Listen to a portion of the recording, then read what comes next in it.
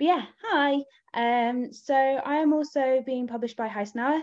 My book is Fruit Salad and Rocket Ships, and it is an autobiographical piece I've been writing for about 6 years, which has poetry from when I started performing spoken word when I was 18, up until what I've created now.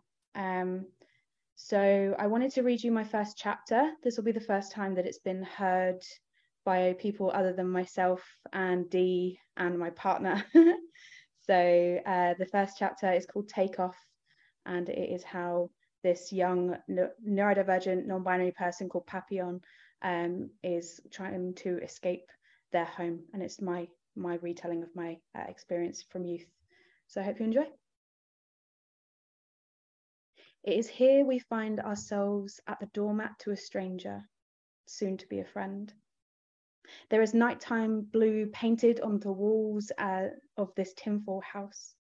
The house tries not to yawn, so to not knock itself to the ground is so desperately trying to stand upon.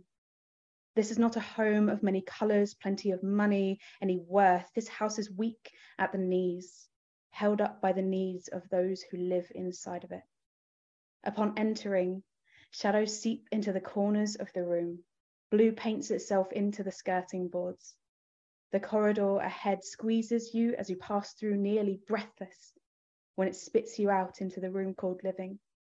Here sits a silent girl playing with dust rabbits, hopping across the fireplace, sitting dimly lit with warmth.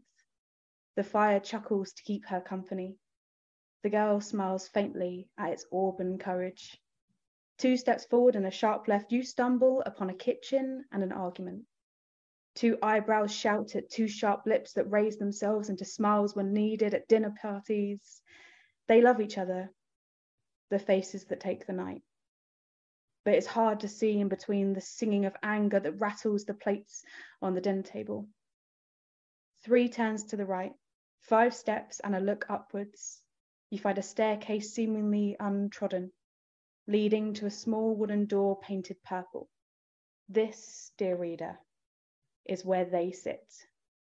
Hands folded in their lap, 2 wide eyes and a dainty button nose that twitches when they sniffle.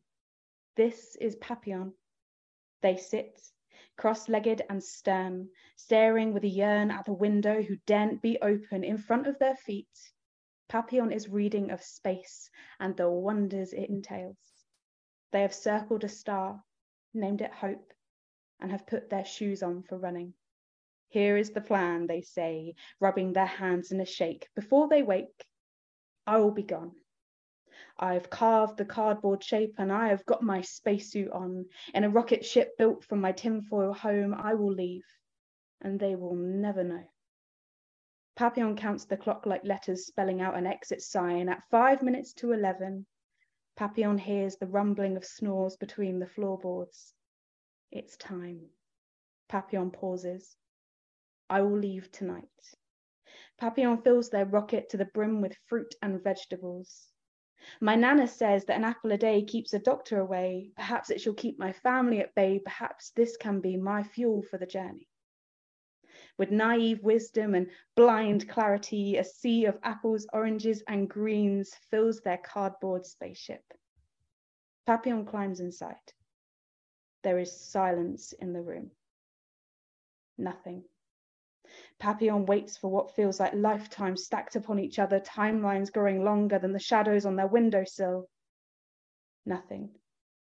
Papillon looks to the sky and mutters something of a wish. Nothing.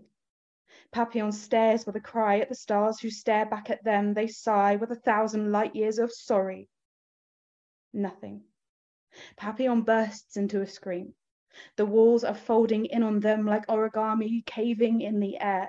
Papillon despairs into a weep that becomes a sleep within seconds. Then, in what seemed and felt like moments, rumble, crack, shake. Papillon wakes to the grumbling belly of their rocket ship, leaving the ground it had been resting on. Could it be? They could not believe the ground was telling the truth. Thank you. That's my introductory chapter. if that's compelled you to get the book, I will leave my email address and I can sign you up to the list for when the book is all done. And I've illustrated it myself as well. So that's what we're waiting on, just final illustrations. So if you would like to read it, then please do. And then I will read you just the start of the chapter, if that's okay, if I have time. That's all right, perfect. So the first chapter is called Mirror House and the Rainbow Meteor. So it sort of travels, there's like a sketch of the map, and it sort of travels through space through the chapters. So this is the first place that they find, which is Mirror House on the Rainbow Meteor. And these are all poems that I've written since I was young about being gay. So I'm queer. With the catching of a breath, Papillon watches the colours of the changing world around them peel away. Fading greens to darkened blues to blackness, much like the changing of the paintbrush. They had done it. Flown away from the fear of sorry, the anger of silence, the overwhelming underwhelm of being happy in sadness. They were a whole masterpiece from home, and ahead of them, a blank canvas. Dark, speckled with stars like freckles, Papillon's eyes start to catch up with them. Connecting the stars like dot to dots, Papillon navigates their cardboard ship towards the ever so far yet never closer Hope Star, dancing at the heart of Aquarius. This was it. With a second caught breath, Papillon presses their paper pedal and propels towards the day they had yet to unpeel. En route to this new day, Papillon spots what seemed to be a meteor dressed in technicolor. It was rough around the edges, seemed scuffed and spun and scrambled, yet across its surface glistened blues, purples, yellows, all enunciated by the nearby sun. Filled with intrigue, Papillon decides on a pit stop on the colourful conundrum. The unanswered question never did sit right with them. With a grumble of the paper rocket's belly, Papillon landed with a clunk into the small blue crater. Step.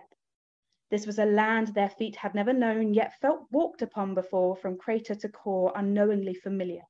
Step. I feel as though I've been here before. Papillon began walking across the meteor's terrain.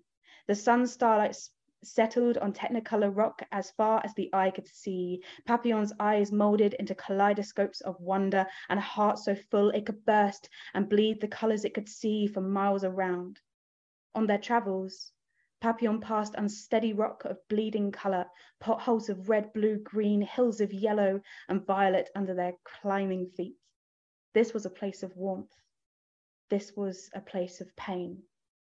After climbing what seemed like the 100th hill, Papillon came to the top, jaws dropped, eyes trying to stay in their sockets, hearts nearing a stop. There is no way I could explain to you what mesmerizing is. You would need to breathe it for yourself.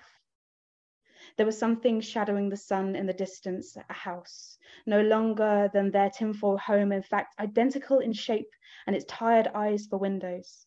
This house was standing patiently in the epicenter of all colors combined, but the striking difference in this house to home, this house was made of mirrors. Overflowing with fascination, Papillon chose to run. Papillon splashes through technicolor puddles, grazes their knee on a green rock, catches their breath on pink air. Each step splashes on their spacesuit, soaking their body head to toe in rainbow shades that Papillon remains unfazed in the journey.